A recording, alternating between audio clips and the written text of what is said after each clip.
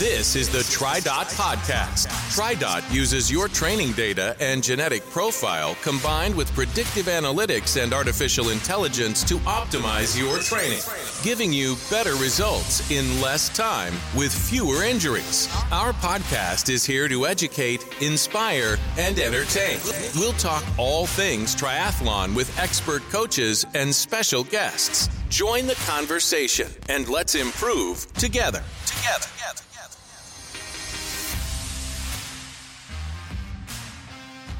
Hey there, everyone. Welcome to the TriDot Podcast. First off, I want to give an enormous shout out to TriDot coach Rich Soares for hosting our show last week while I recovered from COVID. I got COVID for Christmas.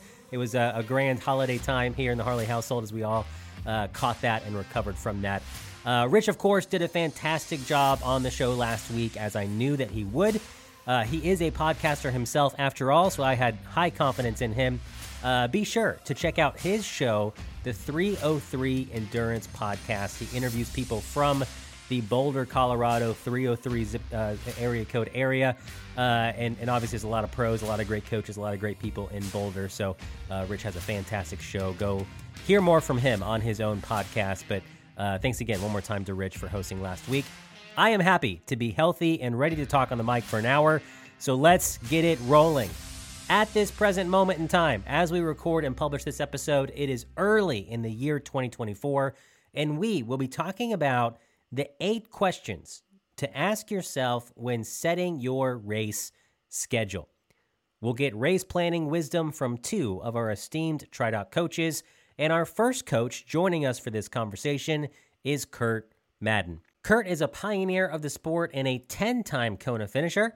He has 3 top 10 finishes at the Ironman World Championships. He is a 4-time North American age group champion and is a 4-time #1 world-ranked age group Ironman all-world athlete. And as if 140.6 miles is not enough, he is also a 2-time Ultraman world champion, and in 2019, he was inducted into the Ultraman World Championship Hall of Fame. In addition, he has a master's degree in exercise physiology, and he is the head of coach development for TriDot. Kurt Madden, welcome back to the show. Andrew, it is so awesome to be back. I want to give a shout out to all of our listeners. Happy 2024, and let's make this year better than ever. Also with us is TriDot coach Matt Summer. Matt is the fitness director at Alamance Country Club in Burlington, North Carolina, and he has been coaching with TriDot since 2018. He has a master's degree in exercise physiology and is a founding TriDot master coach. He is a certified TriDot coach, Ironman U coach, USA Triathlon coach, and a USA Cycling coach. He is also an accomplished athlete himself. He has been a USAT All-American every year since 2016 and will be racing his 9th consecutive Boston Marathon in April of this year. In his spare time, he also co-hosts the wonderful Triathlon Age Group Journey podcast. Matt, thanks for joining us. Andrew, it's always great to be here. Thanks for having me back on the pod. And man, it's been a while, but I love kicking off a new year. Nothing like kicking it off with you and Kurt. New goals, new ambitions. I love the smell of hard work and just ready to get this year going and hope it's the best for everyone out there. Yeah, love the smell of hard work first thing in the year. I am Andrew, the average triathlete, voice of the people and captain of the middle of the pack. As always, we'll roll through our warm-up questions, settle in for our main set conversation, and then wind things down with the cool down. Lots of good stuff. Let's get to it. Time to warm up. Let's get moving.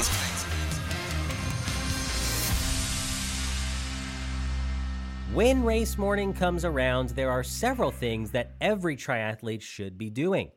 We should all eat breakfast. We should all double-check our equipment in T1. And we should all make a visit at some point to the porta potty before we get racing. But I'm curious today, as our warm-up question, what is something that you do on race morning that is unique to you? Not that other people can't do it, but it's just something that you do that you don't think a whole lot of other people are doing. Kurt Madden, what is your answer here?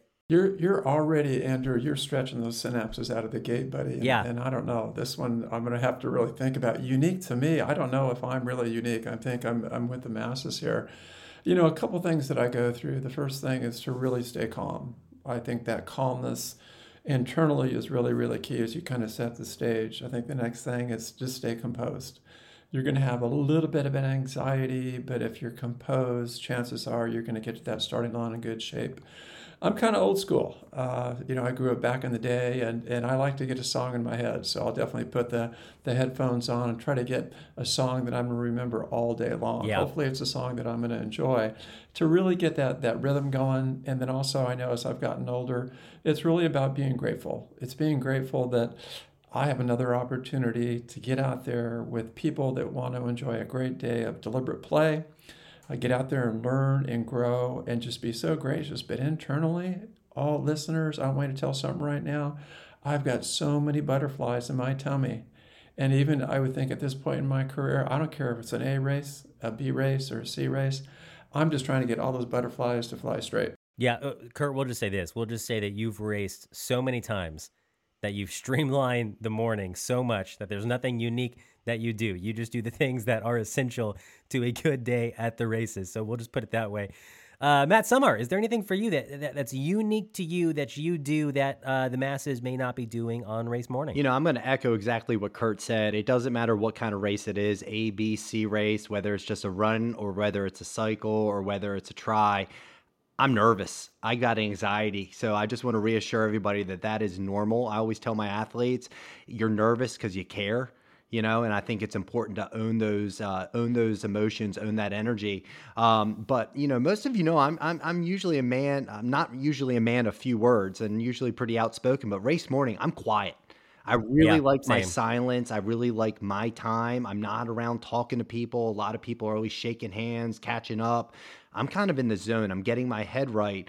But one thing that I do, and I actually share this with my athletes that is pretty unique to me, is with a Sharpie, not body marking now, I write the initials of my son, my father, and my girlfriend on my wrists.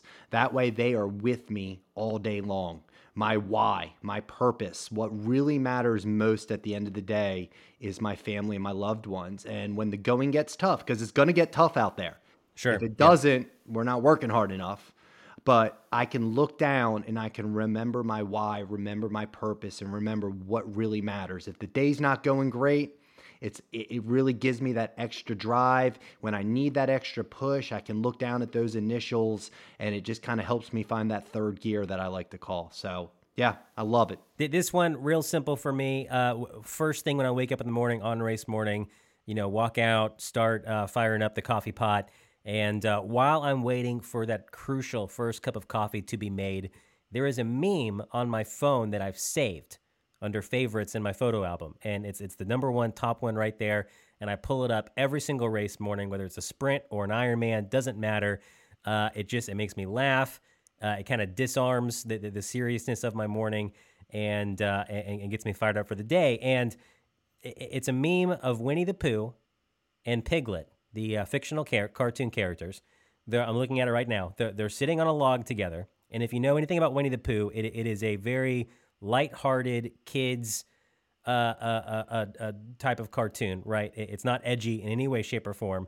But the text here, I'm going to read it, and I'm going to kind of tweak a certain cuss word, and you'll know it when you hear it. But what day is today? Asks Pooh.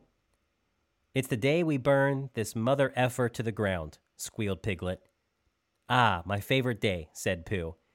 So it's capturing this fake conversation between these fake characters, and it's funny because it's something that these characters would never say in the actual cartoon. That's what makes the meme funny.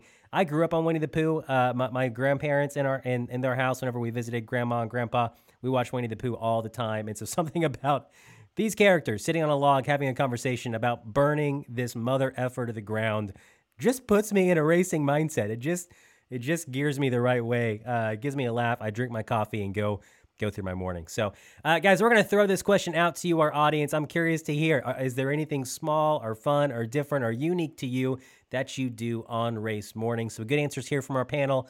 And make sure you're part of the I Am Trot Facebook group. We're going to throw this question out there so we can hear what you do on race morning.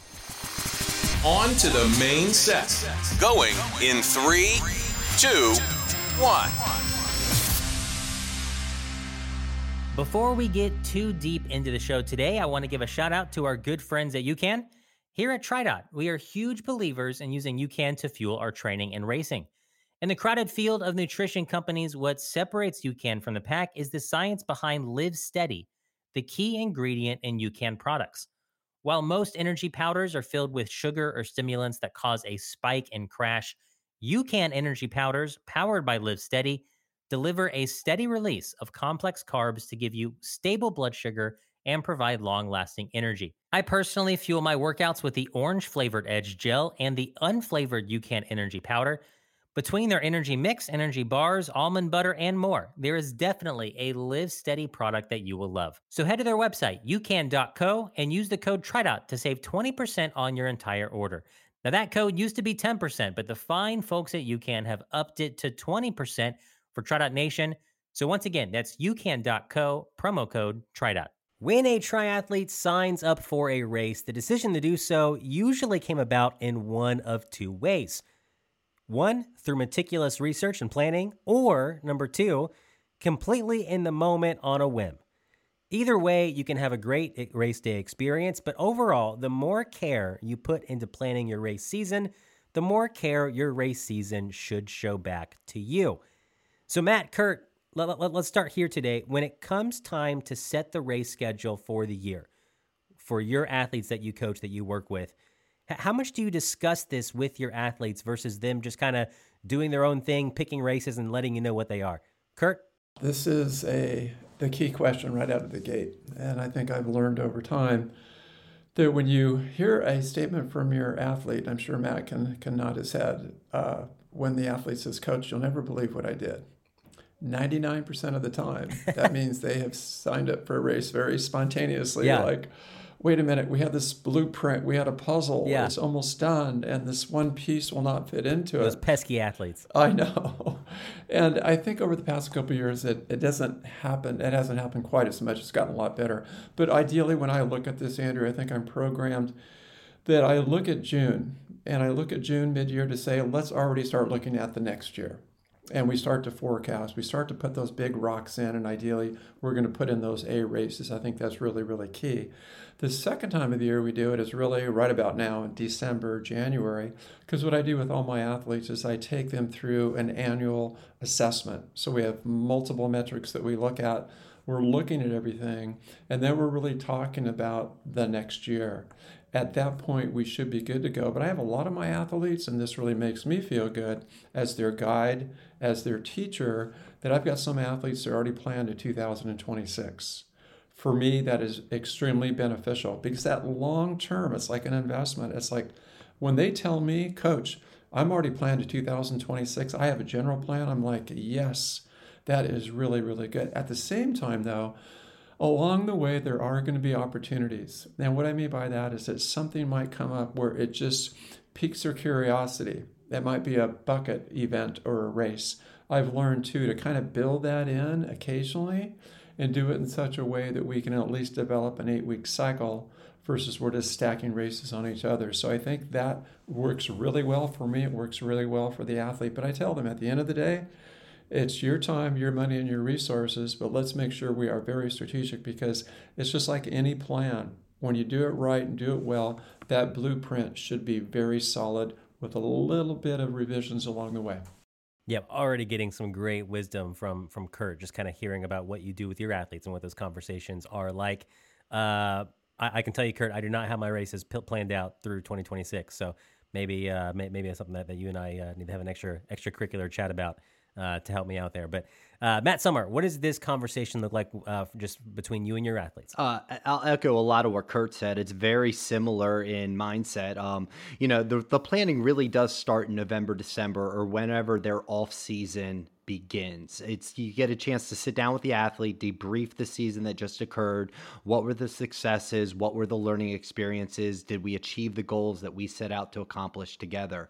As Kurt mentioned, he's along for the ride. I'm the co-pilot. I just to help call coordinates and help guide them along the way, but they got to steer the ship, they got to steer the plane, they got to land it, they got to take it off. That's the analogy I like to use. But, a lot of questions. I ask my athletes to come to me with some goal races that they have in mind kind of throughout the year. And then we sit down and we talk about them. Are we leveling up in distance? Are we looking to accomplish maybe our first full distance? Are we looking to compete in a local sprint Olympic series? How much racing do we want to do? What can your body absorb? How much can you actually put out there and avoid burnout? And a lot of things come into play, family plans, work plans. What does your job consist of? What does your family obligations and your children's schedules, how do they look? Are they conducive to training certain times of the years and not others? I really like my athletes to be successful. So we like to pick races for most of them that are going to support their strengths and minimize their weaknesses. So look for courses that are really going to allow them to excel.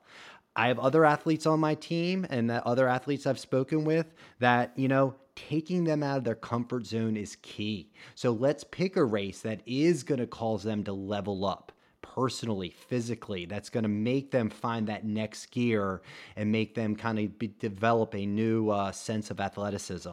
And then again, as Kurt mentioned, you got to look at budget. You got to look at how much money do we have? What are we looking at doing? The travel. Some athletes want to go out there and they want to, really do well. I want my athletes to be in competitive races. I want them to be up against the best of the best to kind of compare themselves, benchmark themselves. But, I think at the end of the day, it's planning. That's the most important thing. Yep, great stuff, guys. So we're going to get into the heart of our 8 questions to ask yourself when setting your race schedule. Now, this list of 8, myself and some members of the TriDot Creative team came up with this list, and I'm curious to hear from both of you guys your thoughts on each of these items as we go through them. I don't think this is every question you should ask yourself. I do think there's a couple others that are probably great questions to ask yourself. Matt, you just mentioned one right there. I do not have budget on my list of 8 here. Knowing your budget and asking yourself, how much am I willing to spend on both registrations and travel is an important thing to ask yourself. That's not one that made our list of 8. So I'm not pretending this is a thorough start to finish list. There's definitely a couple other things, but this is going to cover a really good bulk of things you should think about when setting your race schedule. So let's get into it. Question number 1 to ask yourself when setting your race schedule: is my body healthy enough to race? And if not, what needs to be addressed before I do start heading out to go to the races? Coach Matt, I know this one is near and dear to your heart. Talk to us about assessing, are we healthy enough to support the races that we want to do? Yeah, I think most of you know I'm good for a good quote always, and I'm going to start this one with one of the quotes I always think about here. Hit us. If you don't schedule a rest day, your body will schedule one for you. And, I tell my athletes that all the time. We got to embrace recovery with as much zeal and effort as we do our intervals and our training. A lot of people get caught up in the process of the training process, and they're really, really good at training, but they're not good at racing. And I see that all the time. They're nailing their sessions, they're nailing the workouts, but come race day, they kind of fall apart. They don't execute, and that's a hard thing. So when it comes to this, is the body healthy enough? The first thing we got to look at is, are they injury free? If they're not, we need to address that. Obviously, you can't go out there and toe the line if you're dealing with an injury or are setting yourself up for an injury. Another thing I always like to ask myself and ask the athletes, how have they been responding to the stimulus of the development season? Have they absorbed the training? We can only carry around so much residual fatigue before the body breaks. So if we're really coming into this race season and we're just loaded, and we haven't allowed the body to kind of absorb all that training, because training is a stimulus. We have to put our body in a position to absorb it through nutrition, through rest, and through all our recovery tactics. It doesn't matter how much training we do if we don't let the body absorb it. And honestly, it comes down, maybe we don't need to do that early season race. Maybe it would be better suited to skip it and just let the body heal up. If we are dealing with a nagging injury or something's whispering at us, it's better to listen to it now, because the last thing you want to do is start the season out with an injury that's going to carry on for the rest of the season and restrict you from maybe achieving your athletic goals or hitting those benchmarks we're looking to accomplish. Yeah, great feedback, Matt. And I actually did not have this question on the list, and it was a late ad. Because I started looking at, like, writing this show kind of prompted me to start looking at, what races do I want to do this year?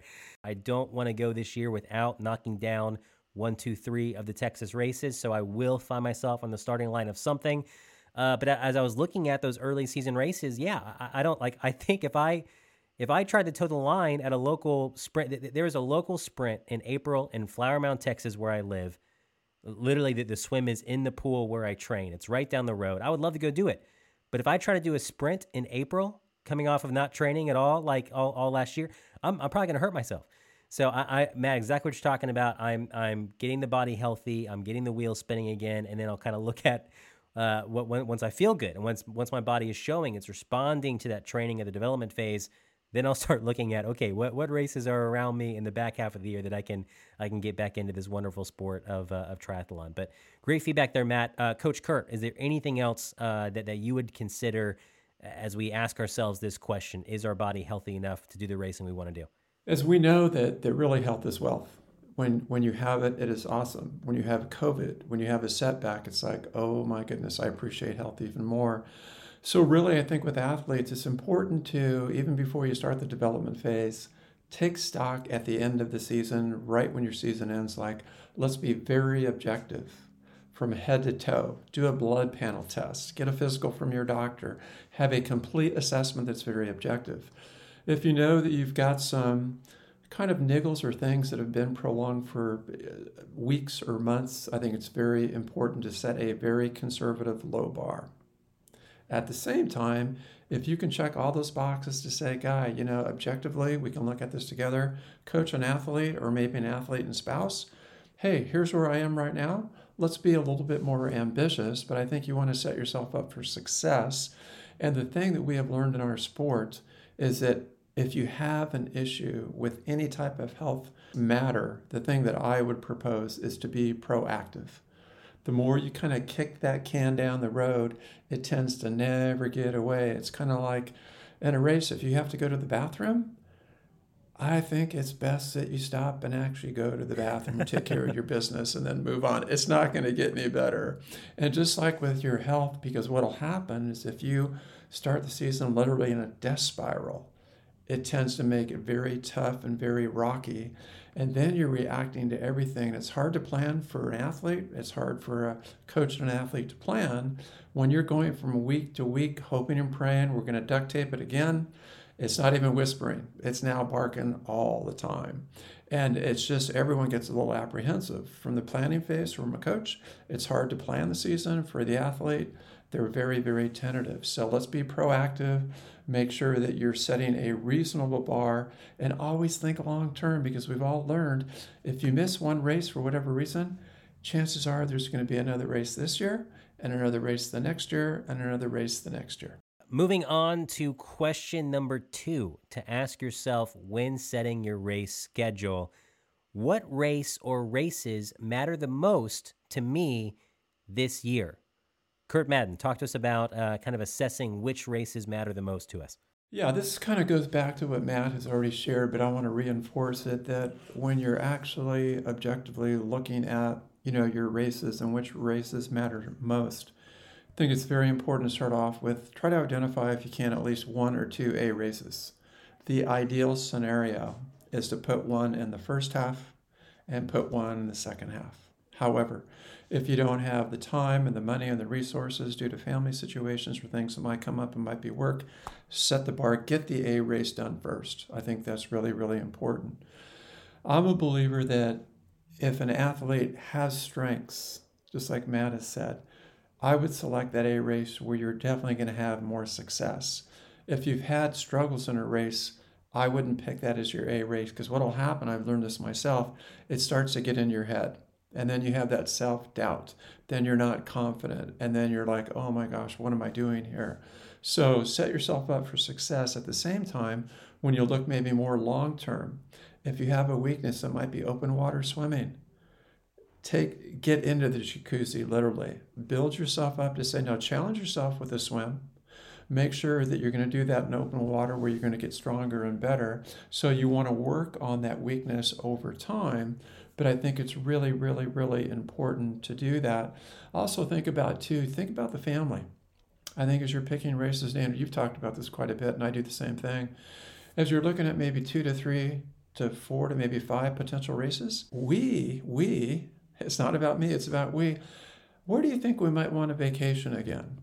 Is it Texas? Is it New Zealand? Is it Canada? Is it Hawaii? Because when you get the win early in the planning process, it makes it very nice that this is going to be our family vacation.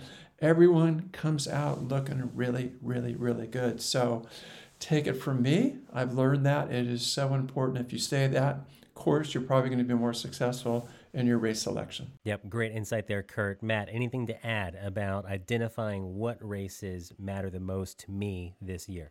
A couple things that I do think about when it comes to what races matter the most is what is the purpose? What is the goal of our season? Are we looking for a world champ qualifier? Are we looking for a Boston Marathon qualifier? I call them local legend races. Is there a local race that's like a super competitive race that you want to be the local legend that won this, local triathlon in your hometown to be the best triathlete around? I think that kind of helps you decide what races am I going to do. I mean, if you're looking at a world championship qualifier, there's strategy to that. Don't just pick a random race. Pick one that supports your strengths and weaknesses. Look at the timing of the year. Look at the qualification window. Look at it relative. Is it late in the season when everybody's already qualified, so the chance of a roll down might be greater? Look at the races right after the World Championship, because by chance, a lot of the competition just raced. They're not going to race the next week or the week after that or the week after that. Leverage strategy. Think about those things. That's where a coach can come in hand in these planning. Also, I love what I call a benchmark race. It might have been your first triathlon you ever did. You go back every year and do it. It's just kind of like it's a calling every year. It really lets you see the growth in the sport on an annual basis when you can go back to that same course year after year after year and just kind of see the growth, the maturity, and the fitness that you've developed and gained from day one.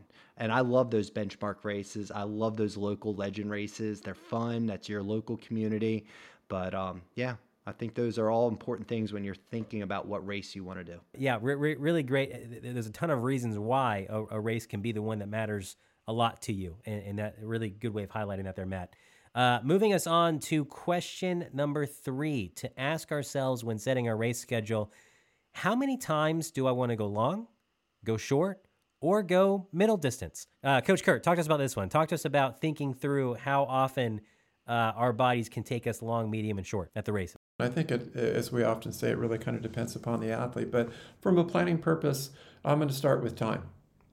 And I think it's real important for each athlete to be very objective. Get out a calendar for the entire year. Don't do it in isolation. Have your Sherpa, your companion, have your team right there so you're planning it at home. If it's with your coach, you're going to do the exact same thing. The ideal situation, again, depending upon the athlete, is to say, with the time I have, how great would it be to do maybe a sprint or Olympic, do a 70.3. The long, I want to caution, and you might be surprised because I know I'm known to do a few long course races a year, in fact, more than 2. However, I think that goes into your body. You got to see your tolerance for doing high volume work. For many people, it just does not work out. It's not in the cards because of their body type, the recovery. And I think some people, and I want to be really honest when I say this, if you never do a full Ironman, in my book, in our TriDot family, you're still number 1. Absolutely. You can do sprints all the time or Olympic distance. Absolutely. And I think it's a huge, huge commitment. So let's start with time. The next piece, very realistically, as we talked about it, let's lay the whole budget out. Let's put all the cards on the table. I've had an athlete tell me, Coach, I finally figured out how much money I spent last year. And I'm probably not going to tell my wife. I said, hallelujah. I keep my spreadsheet right here. And I know it's probably more, but I'm investing in health. But you've got to set a realistic bar, because we know that, especially if you go to a long course race or an Ironman distance race, you have the entry fee, you have the travel, you've got 3 nights lodging.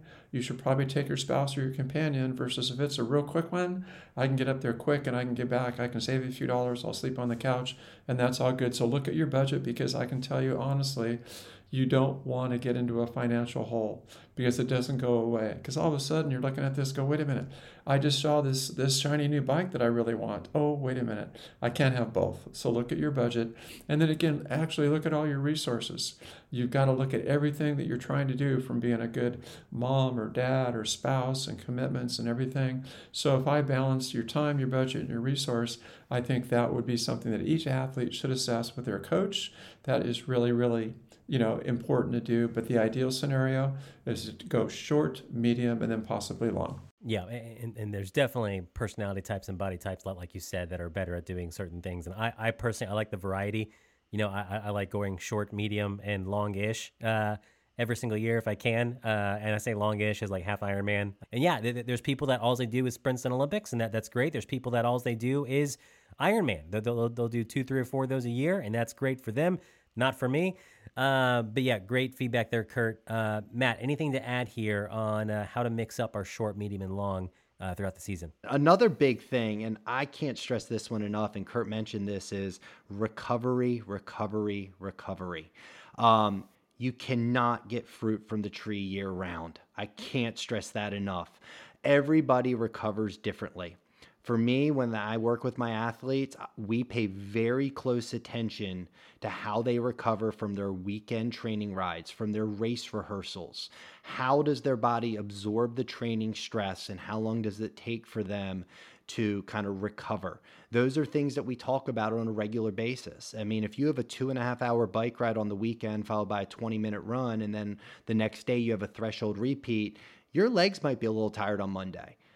Everybody absorbs training differently, and we got to listen to that. And again, if we're not recovering from training sessions, racing is going to be a little bit harder. So going week to week to week, doing a sprint 1 week, maybe 2 weeks later an Olympic, we can't do it. Something's going to break. And at the same time, you're not going to be at peak fitness. That's the other thing we got to consider. Racing is not just getting out there and finishing. If racing to you is performance-based and peaking and coming out there with all guns firing, you got to put yourself in that position for success. And that involves training peaks and training lows to allow the body to absorb, so we can put that fitness out there to the best of our ability and play that best hand on race day.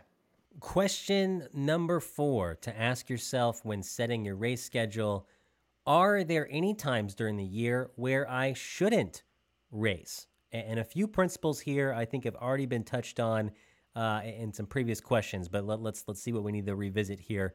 Kurt, I'll send this one over to you first. When an athlete's looking at their life, they're looking at the family schedule and trying to identify, are there times of year where I shouldn't race? What are we looking for here? Yeah, this is a reality. We need to have this honest conversation. There are times when you shouldn't race.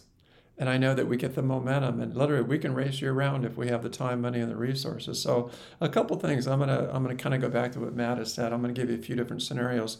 And again, for the athlete and for other coaches that are listening, I think when you start the year, if you're picking a race that might be, say, in Oceanside.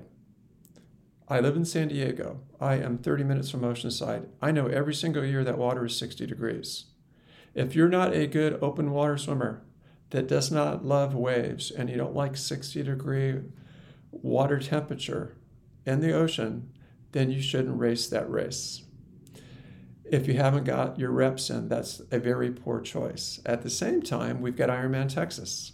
If I've got an athlete who lives in a very cold environment and they're on a trainer all the time, and they're not out in the heat, even though they're trying to simulate it, I can tell you honestly, they're going to have a little bit more challenge when they start that race as compared to someone that lives in Texas in a very warm environment. You can try to simulate it, but I can tell you honestly that riding on a trainer for 5 hours is a lot different than being outside with the heat and the wind and everything else. So that's kind of on the front end of the season.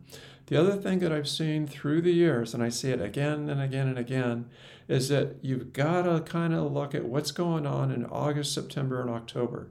And that 90-day window, I'm not saying you shouldn't race, but in your planning, pull back a little bit, because I find that when you actually get to that time of the year in September, October, I find that probably 70% of athletes have some type of niggle or some type of injury. Wow. The other thing too is it's really sad to get to a world championship when you're hearing people say this: all I want to do is finish this race. I am done.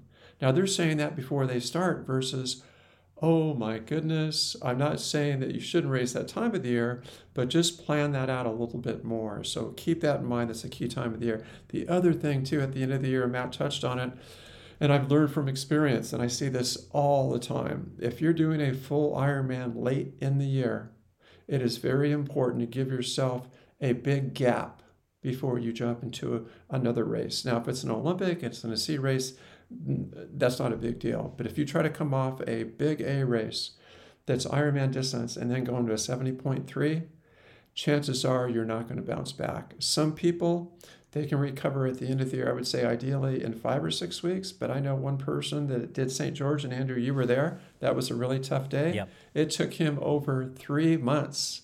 We were both like, what in the heck happened? He's like, Coach, I am not recovered. And it just wiped out most of his season. So be real careful after those full Ironman distance races not to jump back into the fire too quickly. Matt, when you talk to your athletes about identifying times of the year where maybe they shouldn't do certain races, anything we haven't covered yet that you talk about with your athletes?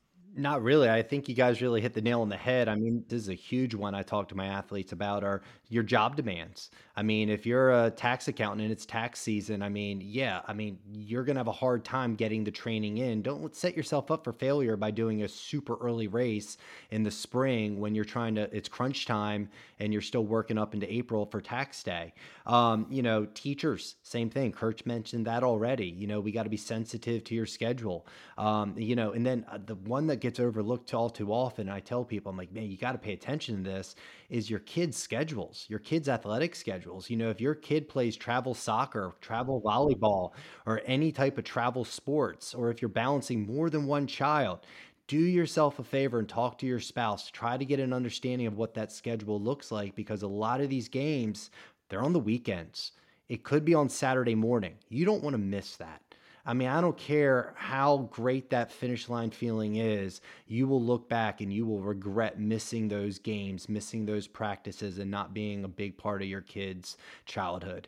You can't replace that. And I make sure that when I talk with my athletes weekly and we prioritize sessions for the week, you can ask all of them. One of the first questions I ask is, what family commitments do you have this week that we need to work around? Because that is at the forefront of my coaching, is we don't skip family time.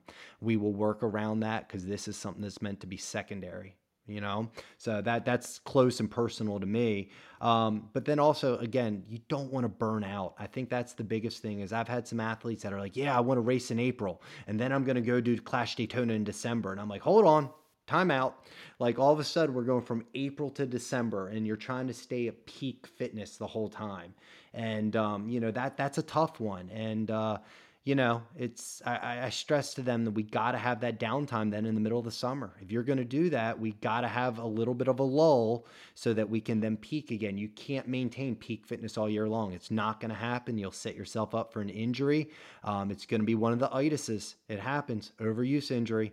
We all develop them, and I see it happens to athletes all the time that try to ride that fitness wave of all that fitness they developed over the preseason. They try to ride it all year long, like Kurt, you and your surfing. They try to ride it and just have that perfect wave. You're going to crash. You're going to burn. And it's not fun to help pick those pieces up when you have a great athlete that's talented, that's committed, that's disciplined, that's full of heart, to help pick them up and kind of help them rebuild. That's tough. Question number 5 to ask yourself when setting your race schedule: what will my desired races do to my training calendar? Every time you add a race to your schedule on TriDot, it starts optimizing your schedule for those races. So there's training implications to everything you put on the calendar. Matt Summer, talk to us about this. Yeah, this is a great question, and this is one that a lot of athletes, struggle with. And so I do ask my athletes when we kind of collaborate together and we decide what the race schedule is going to look like.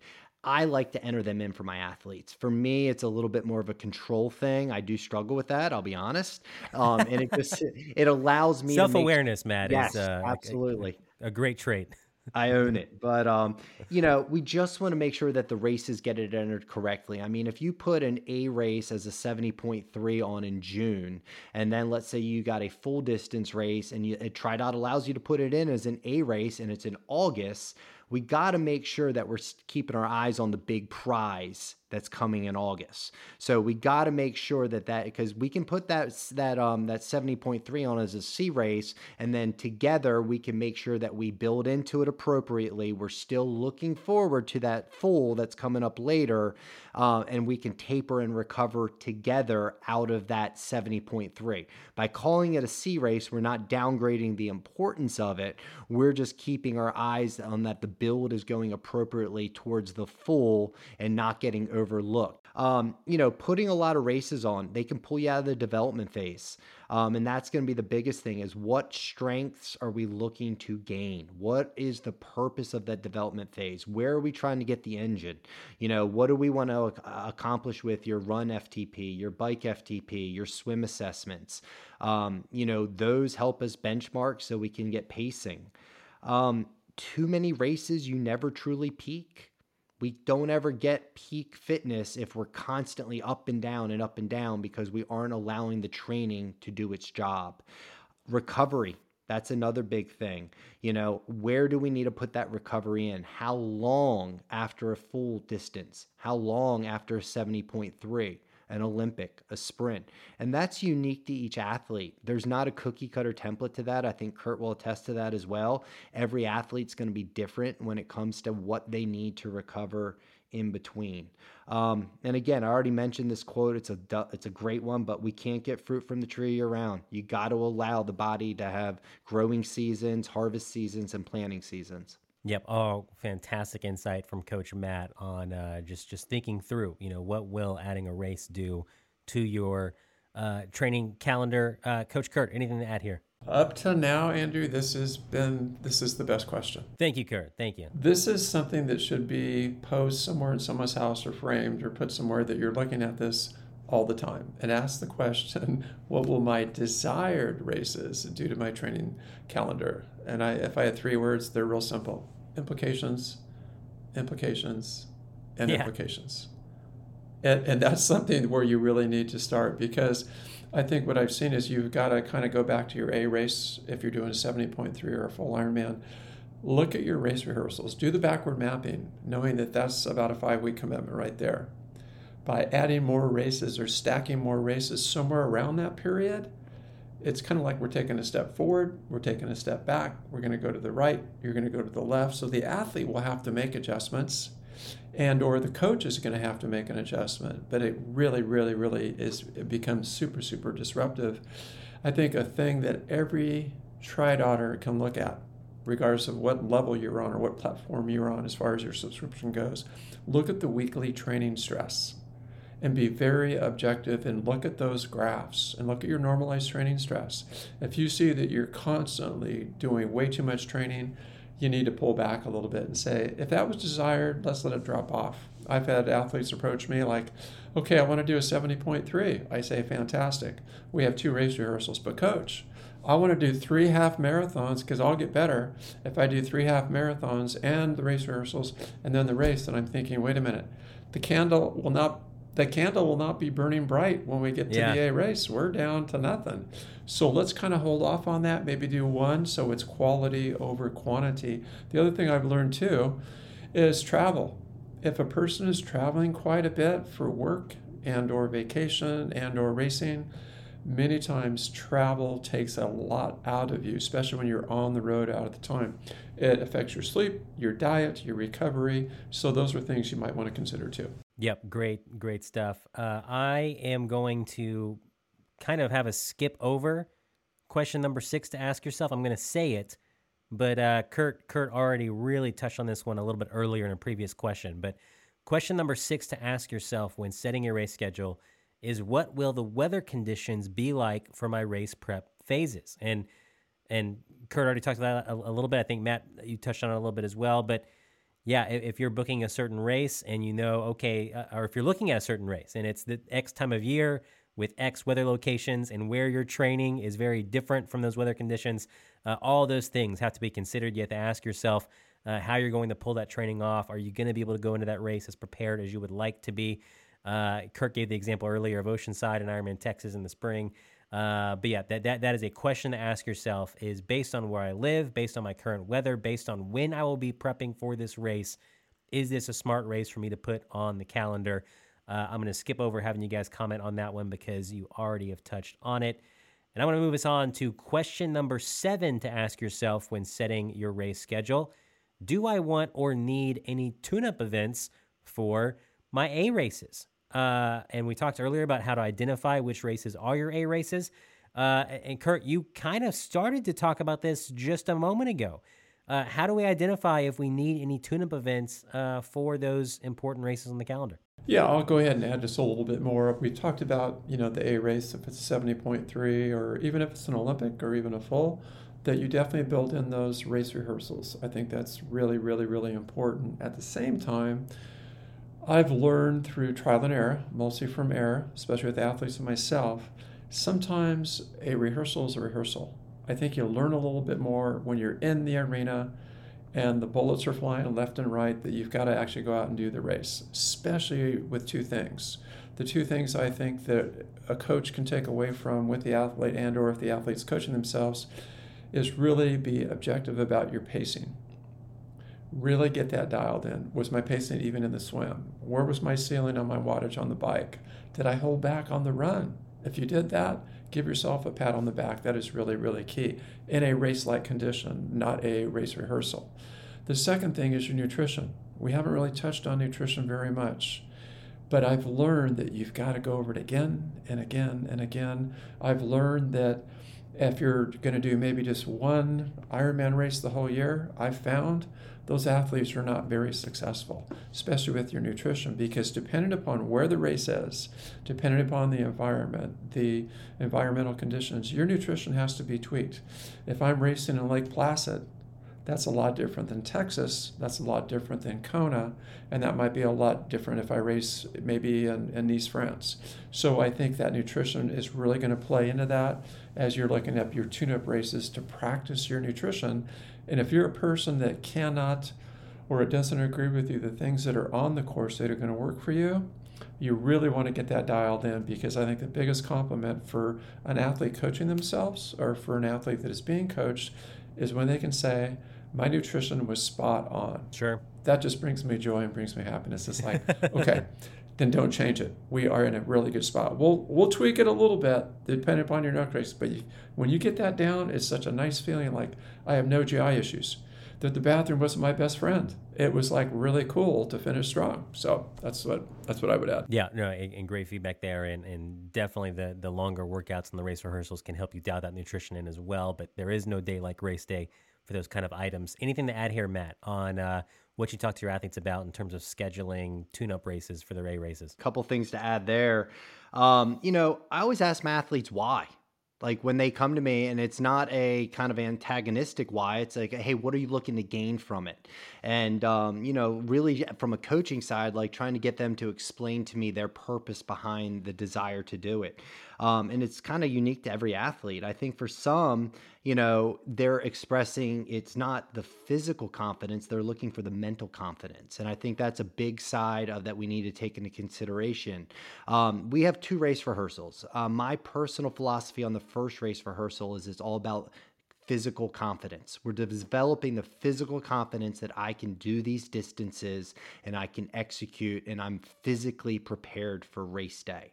To me, the second race rehearsal is about dotting the I, crossing the T, and reassuring ourselves that we're mentally ready for the race day.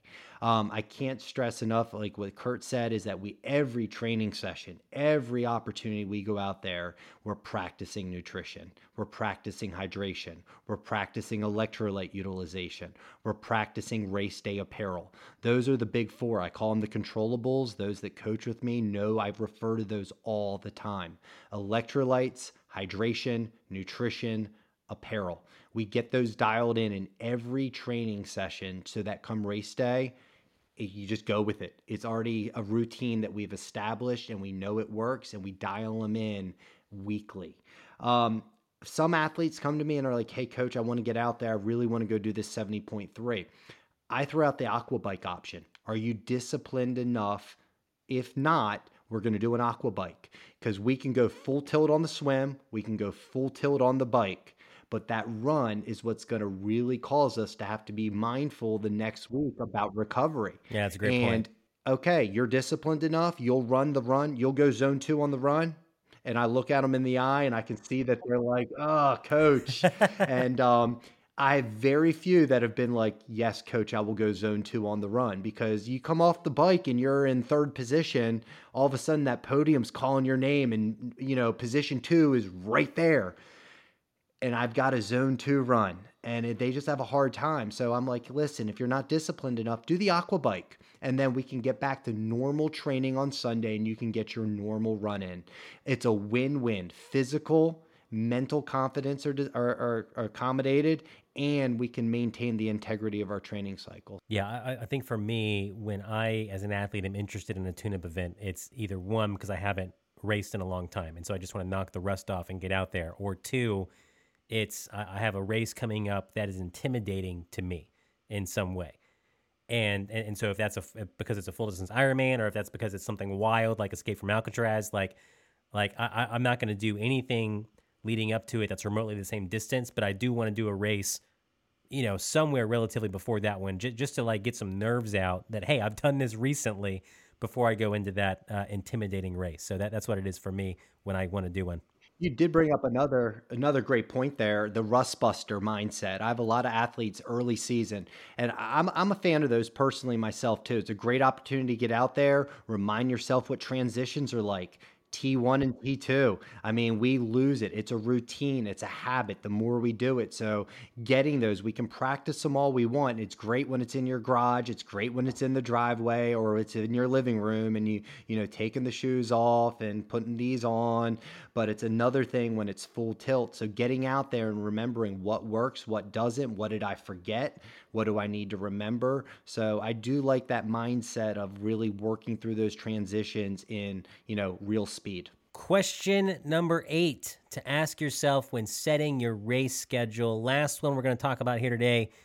Do I want any non-triathlon events or athletic endeavors on my schedule? Am I interested in a marathon? Am I interested in a bike-only event? Am I interested in a Spartan race? Am I interested in hiking for a week in the mountains? Whatever it may be, considering those things is going to come into play when it comes to setting your triathlon schedule. Coach Kurt, talk to us about this. Yes, that is the answer. I think life is short. Love it. And yeah, it's important to swim, bike, and run. At the same time, it's so nice to be able to pick something that's maybe not in the triathlon arena. I've learned myself, and I've learned working with numerous athletes, the best time to do it, my recommendation, do it before the season actually starts or literally at the end. The worst time is somewhere in the middle, because I've learned that if you're all of a sudden like, hey, I'm going to do this mountain bike race, I'm going to do it in July or August, if you're coaching yourself, you want to ask yourself, okay, when's the last time I was on a mountain bike? Goes back to what Matt said. Why am I doing this? Am I going to get killed? If you're a coach, you're talking them off the cliff right away. Like, no, this is a disaster. I can smell it. I can taste it. I can touch it. Not a good choice. If we're gonna do a death spiral, do it at the end of the year, because all your races are done. Or do it at the beginning of the year. I had an athlete recently that went on a great vacation, but all of a sudden got involved in a few different activities that he probably shouldn't have. And now he can't swim for about 6 to 7 weeks. Wow. We're going to be okay, though. We're going to be okay. And we've learned in our contract, we have to be very careful. Those 2 activities, I don't care who how many adult beverages you've had, you're not doing it because coach said, and I am going to get in your grill a little bit to let you know that shouldn't take place. But I know years ago I did a mud run with my two boys, and it was so important, but I did it at the start of the year. And to this day, they tell the story, but the story changes every time they tell it. I'm like, no, that's not true. Dad did not do that. Dad did not do that. So don't even say that in front of mom. You're exaggerated. They'll just kind of embellish it. And I'm like, no, that didn't happen. But that bonding experience, or, hey, we're going to go do something fun with 5 people. To me, with even if it's an athlete or family or neighbor, that is so, so important because you're building relationships. You're building fond memories of like, hey, it's a real bar. We're just going to go out and have fun. We're not going to be on the podium for this one, but we want to finish it together. And I've learned in life, when you look back, it's like, I actually like that event more than some other races where I was super competitive, trying to get a PR or something. So yeah, go out there and play and have fun. Matt Summer, same question over to you. How do these type of events interact with our triathlon scheduling? Just say yes. It feels so good to say yes. I mean, I can't stress that enough. Absolutely. I mean, it's not just a marathon. It's not half marathons. It's not let's go do a 10K. I mean, let's be honest. Triathletes were sagittal plane beasts. We got to get out of that sagittal plane. Forward, backwards, forward, backwards. That's all we do. Overuse. Get out there and have fun. Go play pickleball. I mean, go snowshoeing, go cross-country skiing. I mean, try different things. Go to the batting cage with your son or daughter that plays football, that plays baseball or softball. Get out there and, try some volleyball. Just do different stuff. Go disc golfing. Just do whatever it is that you miss doing. Whatever your spouse is into, your kids are into. Enjoy it. I'm a big fan also, and I know Kurt mentioned maybe not during the season. I will tell my athletes, like, listen, hey, it's a zone 2 bike. I don't care if you go do gravel. I don't care if you go on the mountain bike. It's heart rate based. Get out there, get on the different bike, have fun. Okay, it's it's a zone 2 run. Go trail run, but be mindful of the routes. Be mindful of the descents. You got to be an advocate of yourself, but it's okay to change those up and get out on the gravel, get out on the trails, go for a hike instead of a zone 2 run. Get the heart rate where it needs to be. We can still be purposeful and change things up and have a lot of fun.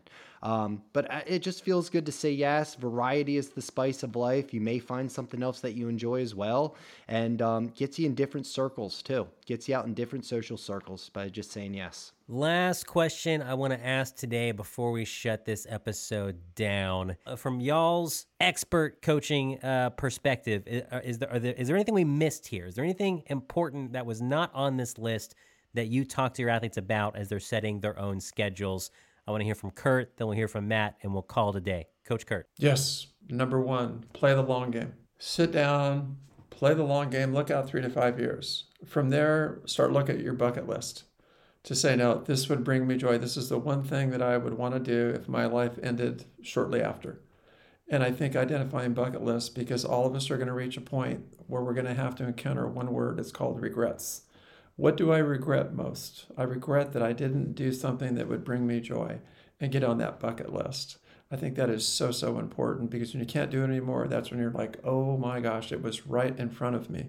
The other thing too, and I've touched on it, but I think it's important, most of your races, try to go back to where you've had success. So as a coach, as a teacher, as a guide, I guide them back to let them know, hey, I know you want to do those things, but your chances are you're going to be very successful in those types of events. So those are the other things that I consider. But again, it's something that I think this is an ongoing conversation with athletes, and even athletes, have those conversations with yourself, have those conversations with people in your home. And I think that they're going to appreciate that. Matt Summer, anything that we missed? The biggest thing I always advise my athletes on, and this is in life, this is in training, this is in anything, you got to be flexible. Life is going to happen. You cannot change the cards you're dealt. You can just change the way you play them. And we got to be ready to pivot. We got to be ready to call an audible at all points during the training session, any training season, during racing, during everything. Expect the unexpected. Adversity will show up. It's not a question of if, it's when, and how do you address it is going to dictate your success. Those are all things I like to work through with my athletes, of that way we're prepared on race day. When adversity shows up, you look at your wrists, like I like to do, get a little bit more strength, game on and you grab life by the horns and you go with it. And that's what this is all about. But life happens. You're going to have sick children. You're going to have job changes. You're going to have maybe relationship issues. You're going to have environmental issues. It's going to rain on race day. It's going to be windy on race day. You got to be ready to pivot and be flexible. I always stress to my athletes, we do this for fun and for passion and as a hobby. Training and racing should be a source of stress release, not a source of stress. When I can tell that the workouts are becoming a source of stress or weighing on my athlete, we take a time out, we talk about it, and we try to reset that mindset. Love that. We got to have the mindset of we do this for fun, we do this for pleasure, we do this for fitness. Nobody's holding a gun to your head. Nobody's making you do it. A matter of fact, we're paying $850 to go do it. And we're buying expensive bikes. And we're taking time and energy, our two most precious commodities, away from our family. You better love what you do. That's the biggest thing I say. Great set, everyone. Let's cool down.